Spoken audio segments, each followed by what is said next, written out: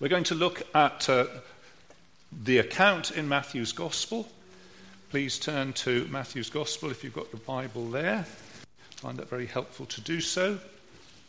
There's lots of things we could say about the resurrection, but this morning we will just look at the text as God helps us. This evening is part 2. We'll look at the last 4 verses of the Great Commission. So you could have a bonus Easter day, a bonanza Easter day. Come this morning, hear the first part. Come this evening, hear the second part. Let's pray. Lord Jesus, will you assert to us again through your word, your glory, your victory, your power. We need your power. We need your upholding. We need you to strengthen our faith. We can't do any of this without you. And you, in your risen glory, have all fullness, all power. And indeed, having been a man on earth, you know the sort of temptations that we have, and you are well able to send from heaven your help. So help us now, this very moment, in these next minutes, to see wonderful things from your word, for your glory. We pray in the name of Jesus. Amen.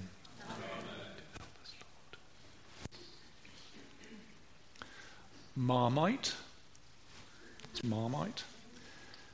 is an English food. You find some foods like it in other countries. I think there's an Australian version of Vegemite, and in French-speaking Switzerland, Cenovis. But it is a very unusual food, and people, it is said, either love it or hate it. You can't slightly like Marmite. You either love it or hate it. It divides the country. Which is a strange thing for an English food, because it was invented by according to Wikipedia, it was invented by Justus von Liebig. Jesus' resurrection divides humanity. It divides the human race in the future. Those who are risen with him and raised with him will be entirely distinct from those who are not. All in Adam die, all in Christ shall be made alive. And there's a division that stretches into the present, into this very room. There is a division of people over the resurrection of Jesus Christ. And I want to try to persuade you, every one of you, to be on the right side of that division. So what I'm going to do is to tell the story. It's there, we had it read to us, we'll just tell it, so nothing clever about it. I think it's sort of in 5 scenes, with a scene, so scene 1, 2 and 3, and scene 4 is very like scene 2, scene 5 is at the end.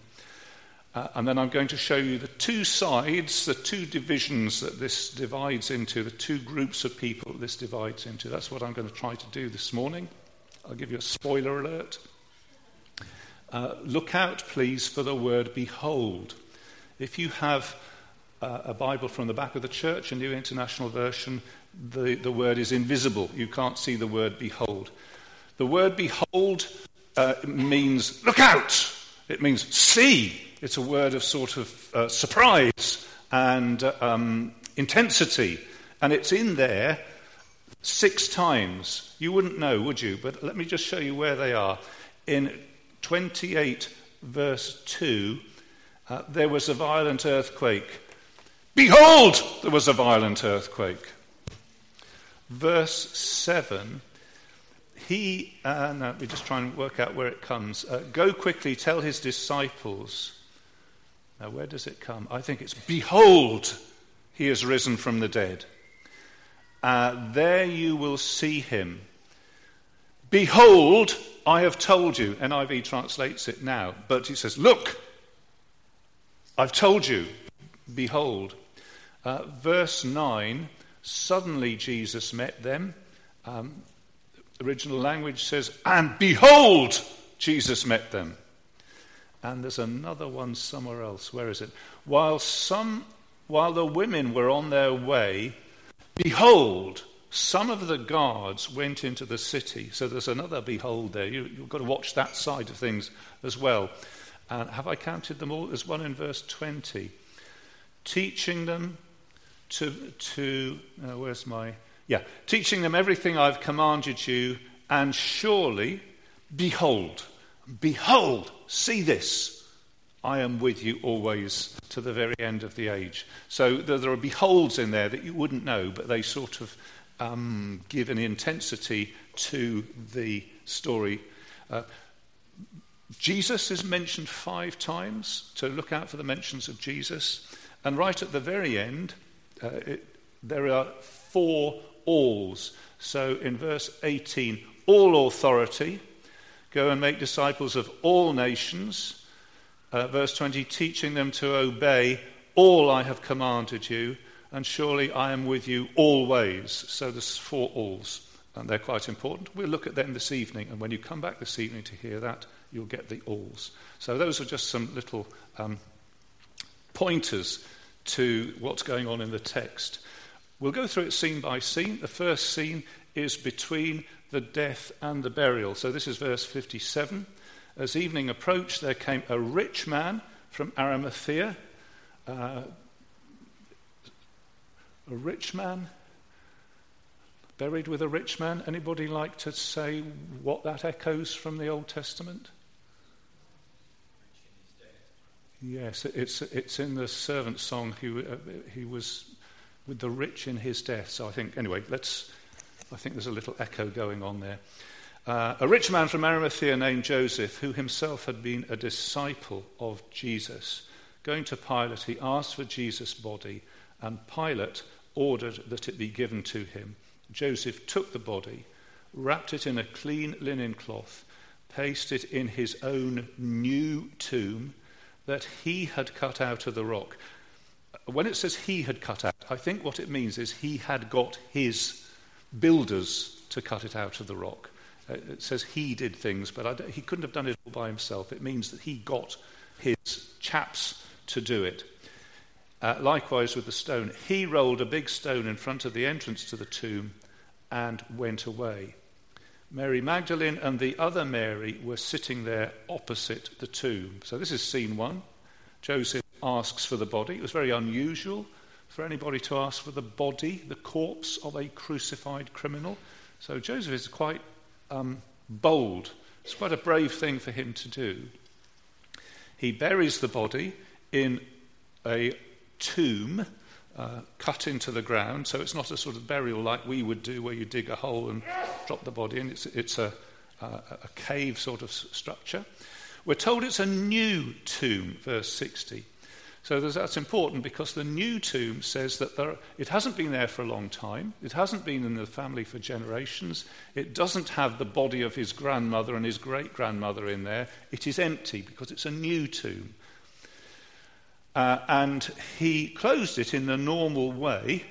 He got his team of builders, I would imagine, because it's a big stone, a team of people to roll, is the correct word, a big stone. There are a lot of big things that happen. The Greek word is mega. We use that, don't we, in English? We have the mega bus and mega bites, and this just means big. A lot of big things happen. Here's number 1 of them, a big stone. And then Joseph goes away. He went away. So he leaves the scene, but Mary and the other Mary, Mary Magdalene and the other Mary, were sitting opposite the tomb. So they just sit and observe. They sit and wait. And that's that scene. It's sort of an intervening scene. You have to admire them, to admire Joseph for his courage to go and ask for the corpse. And you have to admire the devotion of these 2 Marys who, I think this is a devotional act, isn't it? It's out of love for the Lord Jesus, their dead Saviour, their dead hero, that they just sit there they sit there by the tomb. And so I would think we come to the end of that scene, we say there's something very worthy, but it's rather sad. If that's where the Bible ended, it would be sad. I don't know whether you went to a Good Friday. We went one year to a Good Friday concert, and I can't remember, it was something by Bach we had, and it ends on Good Friday, and it ends with this scene, and it's just sad. Is that it? Well, we know it isn't, but if it were, that would be rather a forlorn ending. So let's go to the next scene. Now, the next scene is the opponents, verse 62. So we come now to the next day. Let me read it. The one after preparation. The chief priests and the Pharisees went to Pilate. Sir, they said, we remember that while he was still alive, that deceived. After 3 days, I will rise again. So let's do some of the words here. Notice the group that are meeting. The chief priests. So they are, I'm not an expert in first century Jewish sociology, but my understanding from the commentators is that the Sadducee group would have been associated with the chief priests, sort of aristocratic cream of society. The Pharisees were more like a separatist group of keen, rigorous, scrupulous, they could have been lay people, but they meet and they also go to Pilate, who is completely unclean. He's a Gentile, as we know, a non-Jew. It's an interesting word. They go together. They went to Pilate. The word is they synagogued, which a synagogue means to come together. But I just found that an interesting word to use. They're sort of getting together. It almost gives you the idea, almost as a little sort of religious group. We've got a lot in common. Have you? Well, apparently. Chief priests, Sadducees, or Pharisees, Pilate. No, we've got something in common. And they say to Pilate, Sir. The word is Kyrie. We normally associate with Lord. Well, that's what it means, Lord. But it can have a range of meanings from just being polite to being worship. And we know somebody is going to emerge from this story as being Lord of heaven and earth. And I just found it an interesting thing that the Pharisees and the Sadducees politely or reverently say to Pilate, Lord, Kyrie, Sir. Where does that come from? We remember that while he was still alive, that deceiver said, after 3 days I will rise again. So there's no doubt in their minds that he said this and that they had to be careful of it. And we notice the word deceiver. It's you forgive me because I like words. It's the word from which we get the word planet. A planet is a wandering star, an unreliable star, and they say of Jesus that he's a deceiver.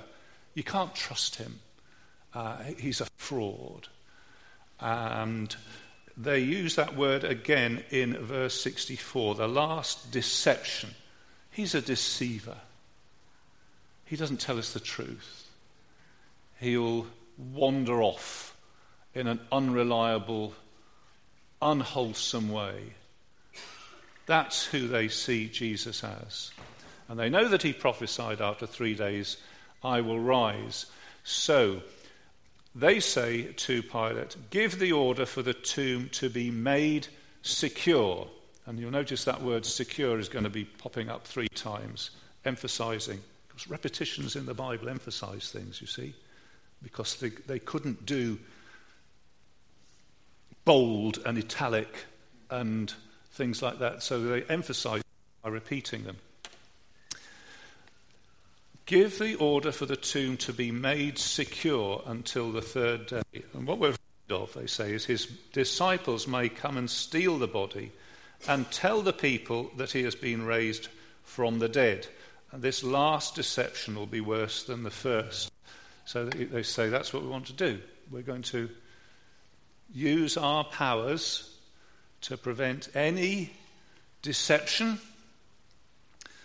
to the effect that Jesus is risen from the dead.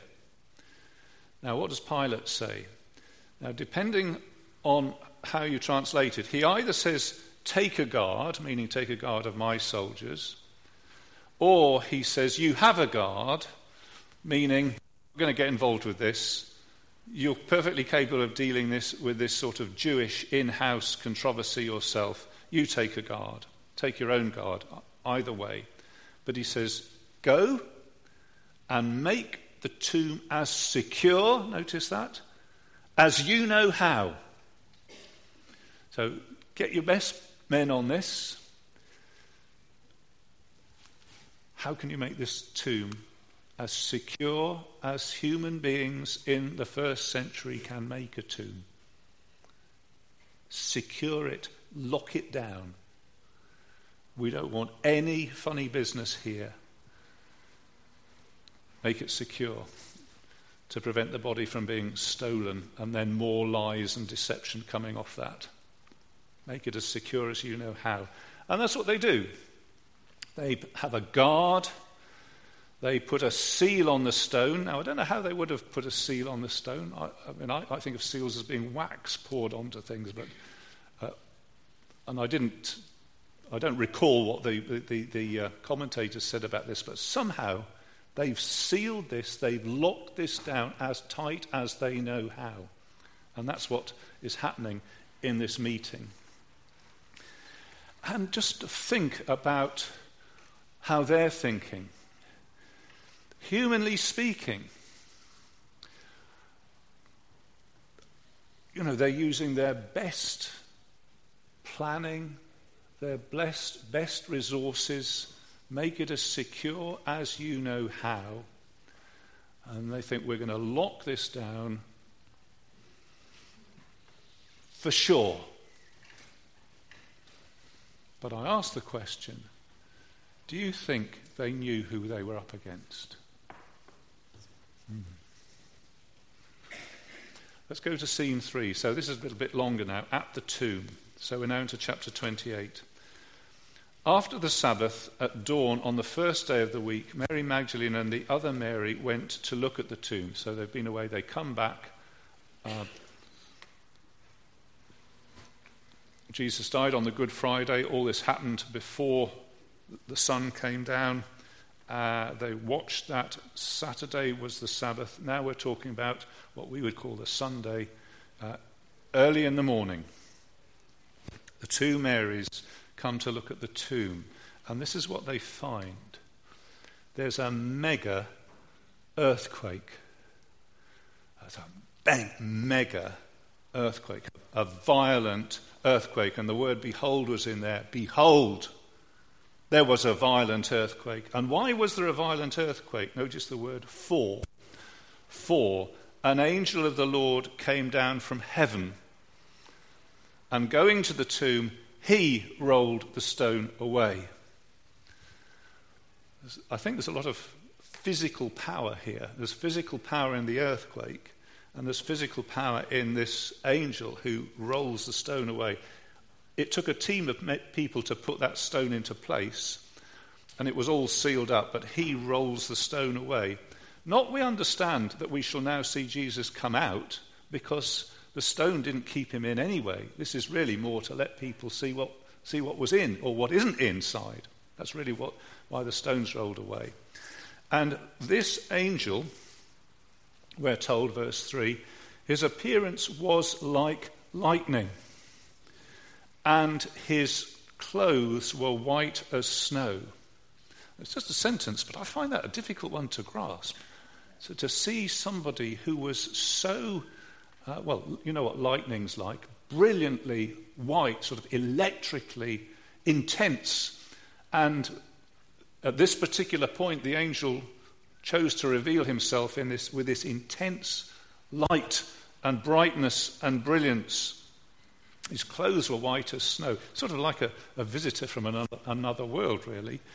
And the guards, this uses the word keepers, verse 4, were so afraid that they shook. Same word as earthquake, actually. They quaked. The earth quaked, the guards quaked. And they became like dead men, like dead ones. So this is what happens when you try and keep the tomb closed. The guards quaked. They became like dead people. And we started the thought with the best human ingenuity to keep this situation locked down. And now we suddenly find that these guards are like jelly. Well, actually it says they're like dead people. And we have this intervention which just happens, don't get any introduction to it, of this angel with this brilliant otherworldly whiteness who just rolls the stone away and sits on it. Just, and you ask, who seems fragile and futile now? Who's got the right end of the stick now? Let's look now at the words of the angel. Verse 5. The angel said to the women, so to the women, he says this, don't be afraid. Don't be afraid. I know angels are frightening to guards and keepers, custodians, but to you, don't be afraid.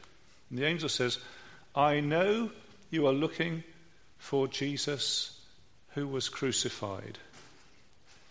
He's mentioned by name, and he's referred to as the crucified one. So we mustn't lose the link between the crucifixion and the resurrection.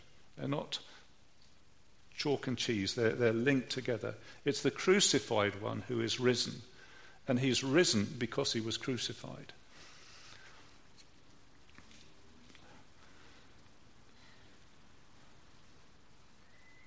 He was obedient to death. Therefore, God exalted him and gave him the name that is above every name, that at the name of Jesus every knee should bow and every tongue confess that Jesus Christ is Lord. It's because he was crucified that he was risen. He is not here. So they've come looking for a dead Jesus whom they may revere and minister to as best they can, but there's no such person. The tomb is empty. He is risen. And you can satisfy yourself on that, says the angel, verse 6. Come and see the place where he lay. He is risen just as he said. So his word is one of the constants through here. What he said he will do, he did. That's the place where he lay, and he's not there anymore. So now they say, go quickly. So we get a note of urgency. Go quick! You know, we've seen mega things. Go quick now! Quick, and tell his disciples, he has risen from the dead and is going ahead of you into Galilee. He's not with the dead people anymore. He doesn't belong there. He was there temporarily. He went there, but he doesn't belong there. He's not with the dead people anymore. He's risen. He's alive. And the specific instruction to go into Galilee. So here we are in Jerusalem, but the next things that Matthew tells us about are going to take place back up north again, back in home territory, not down here in Jerusalem. And there you will see him. And then the angel says, that's it. What are you waiting for? Behold, now I have told you. I've spoken to you. So, whoa, this is something to digest, isn't it? That speech is entirely Jesus-centered. Did you notice? Jesus who is crucified, he is not here. He has risen. He told you. That's the place where he lay. Tell his disciples, he is risen from the dead. He is going ahead of you into Galilee. You will see him. It's all about Jesus. And that's the news that they're given. Would you imagine yourself trying to compute that? Trying to think, what's happening? What sort of... but what they do is they run. Verse 8, the response of the women. They go quickly, and it says they were filled, they had fear and joy, mega.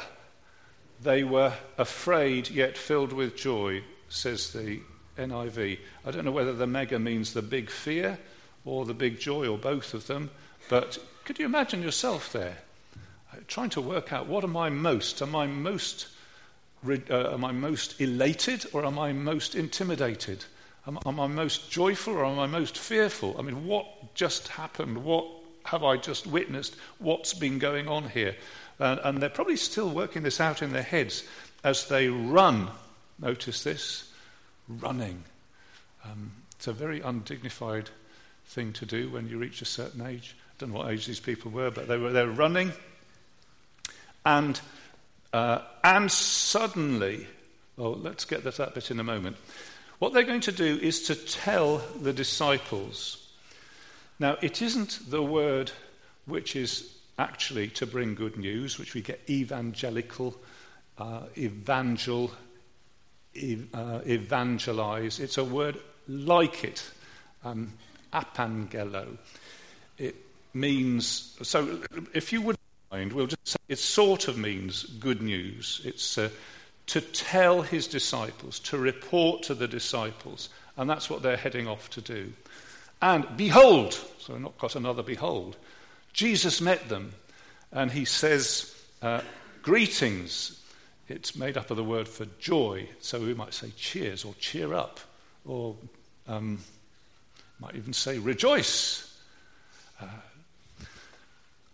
And they come to him, and they are so overwhelmed with the wonder of this, the brilliance of it. They clasp his feet. Now, I don't think you can clasp somebody's feet without either bending down a very long way or actually being flat on the ground. So I think this says that they were, I think I would go for flat on the ground. That's their attitude to the risen Jesus. They clasped his feet and they worshipped him. To worship, to bow down it can be just in politeness, but it can be in divine reverence. I think that's the end of it we go for, isn't it? They worshipped him. They seize his feet and worship him. And Jesus says, again a repetition, do not fear. Go and apangelo, go and give this report of good news to my brothers. That is actually a significant word there, my brothers. They're not just my servants, they're family. In John's Gospel, that's one of the big points that's made. Go and tell my father and your father. Go and tell my brothers and your brothers. My brothers. This has subtly and radically changed and, if you like, brought into a new clarity and a new clarity of family. Jesus says, after the resurrection, we're family. You're my brothers and sisters. My Father is your heavenly Father. That's a very reassuring thing to know, isn't it? In the ups and downs of life. Tell my brothers to go to Galilee, as we'd said, so this is repeated. There they will see me, which is repeated. So that's what happens in this third scene. And I think, we could stop and say, wouldn't that have been wonderful to see Jesus? Don't you think? Wouldn't that have been wonderful to be there? And, with tears in your eyes, you think, I'll never see him again. And then this huge shock of the angel and everything. And then you actually see Jesus. And what would you do? Would you have clasped his feet and worshipped him? Jesus says, I've actually got a job for you to do. You've got to run off now. So that's what they did. To report, to take the good news, if you like. Go and tell my brothers. So that's what they're going to do. Now, scene shifts again. into verse 11, and we're now back with the opponents. So scene 4 is a little bit like scene 2. We're in opposition headquarters. While the women were on their way, behold, some of the guards went into the city and reported to the chief priests everything that had happened. So the guards go back into the city from this outside location. And they too use this word to bring good news or to bring a report. And they bring a report to the chief priests of everything that had happened. So you think whether you compare the two reports that are being sent in two different directions. And they say, now you've got to listen carefully to this, when the chief priests had met with the elders, they devised a plan, and they gave the soldiers a large sum of money, telling them, you are to say, his disciples came at night and stole him away while we were asleep. And if anybody asks you, how do you know what happened if you were asleep? You just say, don't ask questions like that. But that's what you're to say. And the soldiers say, we're supposed to say that, are we? You know that we get court-martialed for falling asleep when we're supposed to be on sentry duty. It won't be a problem, they said. Verse 14, if this report gets to the governor, we will satisfy him and keep you out of trouble. So the soldiers took the money and did as they were taught, as they were instructed. They were given this teaching, you see. That word will crop up again in a moment. They were taught that. And Matthew says this story has been widely circulated among the Jews to this very day, to the time of writing. So the chief priests, am I right? The chief priests and the elders have come up with this idea. We'll plan, we'll bribe you. This is actually a deception, isn't it? This is a deception. You have to tell a lie that they stole the body, and you have to say we were asleep. And if there's repercussions, don't worry, we'll sort it out with our money. And the soldiers did as they were taught. The story was widely circulated, but was untrue, and was known to be untrue. The people who made it up knew it was untrue. The people who told it knew it was untrue. Sometimes people think that the resurrection is make-believe. Make-believe is when you make yourself believe something that you know is not true. That's make-believe. So you could do make-believe that you had superpowers like Spider-Man. Children do that. That's make-believe. In this story, where is the make-believe?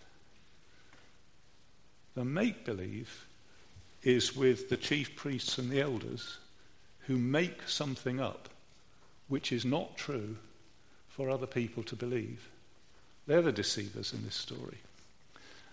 Let's go back to the mountain in Galilee then, which we'll look at in more detail this evening. But we'll just skim over it. Back in the Galilee mountain, the 11 disciples went to Galilee, to the mountain where Jesus had told them to go. When they saw him, they worshipped him. So you get this same response of worship. But some doubted. Now, I've always had a question about this little part of the sentence. The commentary that I looked at this week pointed out this is a very unusual word. I think it's used on the occasion where Peter was trying to walk on water, but he got confused. He was bewildered. Do you remember how he sunk? And he said, Lord, save me. Yes, you remembered anyway. Well done, yes. And here, on meeting the risen Jesus, it says, some doubted. And I wonder whether that gives us the right idea, that translation. Does it mean some were bewildered? Some were caught between joy and fear? Some were so confused they didn't know whether worship was the appropriate response or what. I could imagine that, people just taking a while to digest that. Anyway, that's what he said. There was a response of worship, and there was also some people found it bewildering. Jesus came and said, well, I'll just rehearse to you the things that he said. All authority in heaven and earth has been given to me. Therefore, go and make disciples of all nations. There's quite a bit of going and telling. Jesus says, no, you go and tell as well. Go and make disciples of all nations, baptizing them in the name of the Father and of the Son and the Holy Spirit. So one name, 3 persons. Teaching them, same word as what the soldiers were done. They were taught to do something. Jesus says, I want people taught to do something. And I'm teaching them to obey, or in fact to keep everything I've commanded you.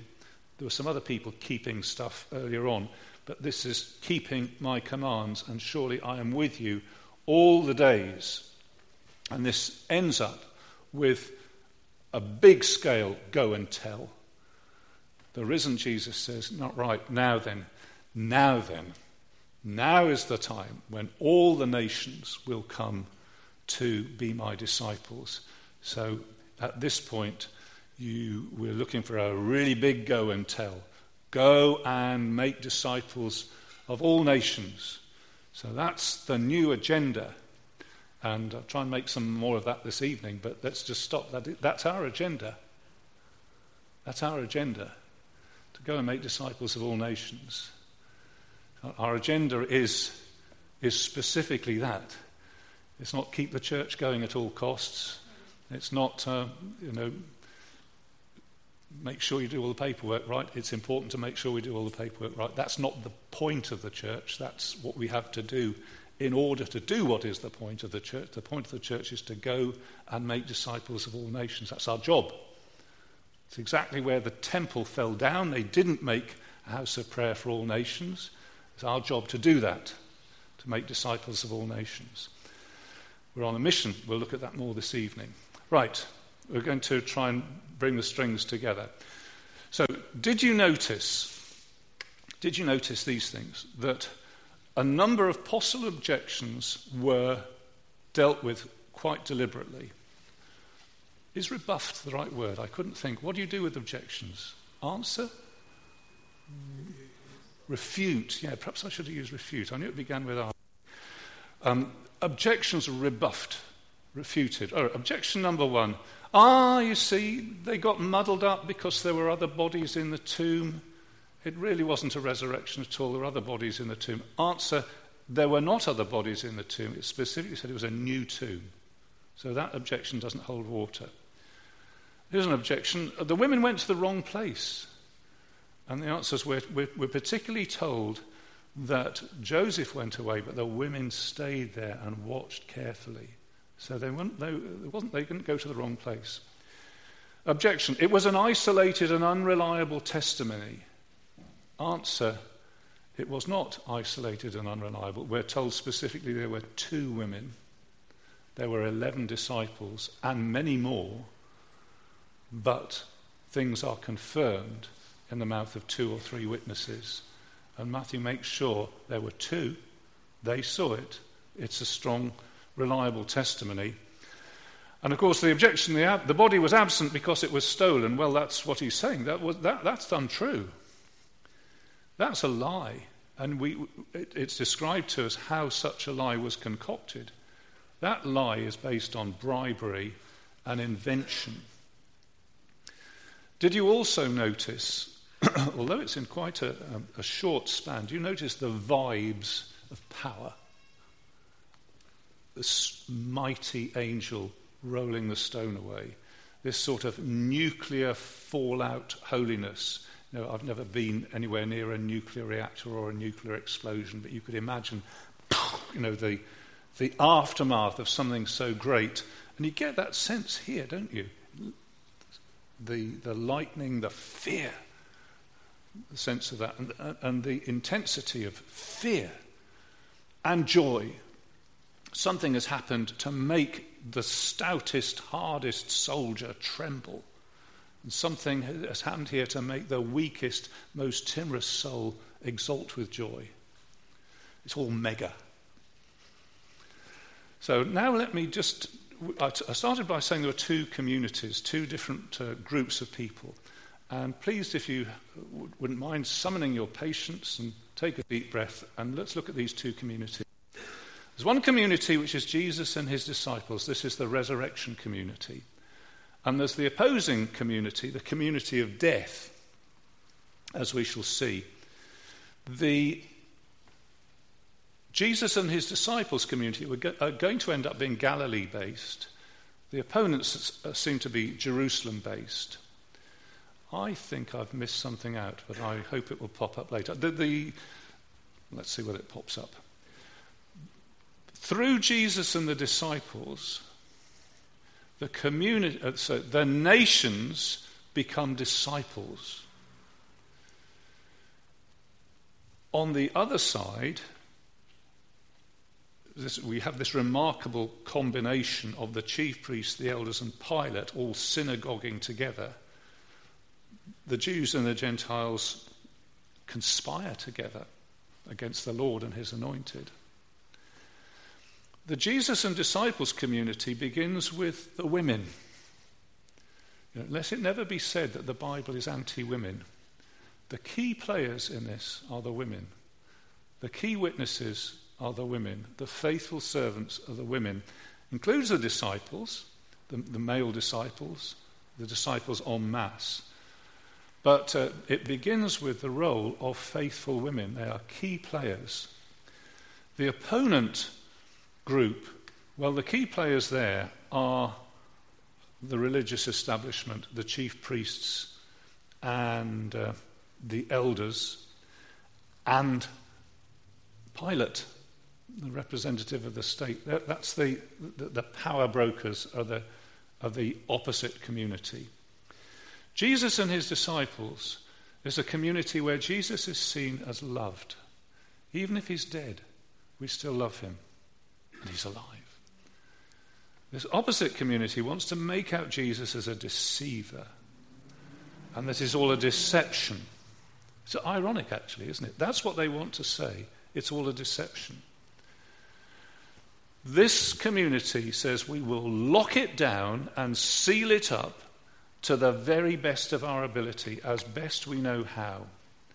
And this community finds an angel coming down, breaking the seal, rolling the stone away, frightening the guards, sitting on the stone. Something rather cosmic about that, isn't there? These guards, now you remember the wording? They become as dead. They become as dead men. This community, dead men become alive. This community has good news to report, and the good news is he's risen. This community sends its messengers with good news, and the good news is we made a right mess of this because we couldn't hold him down.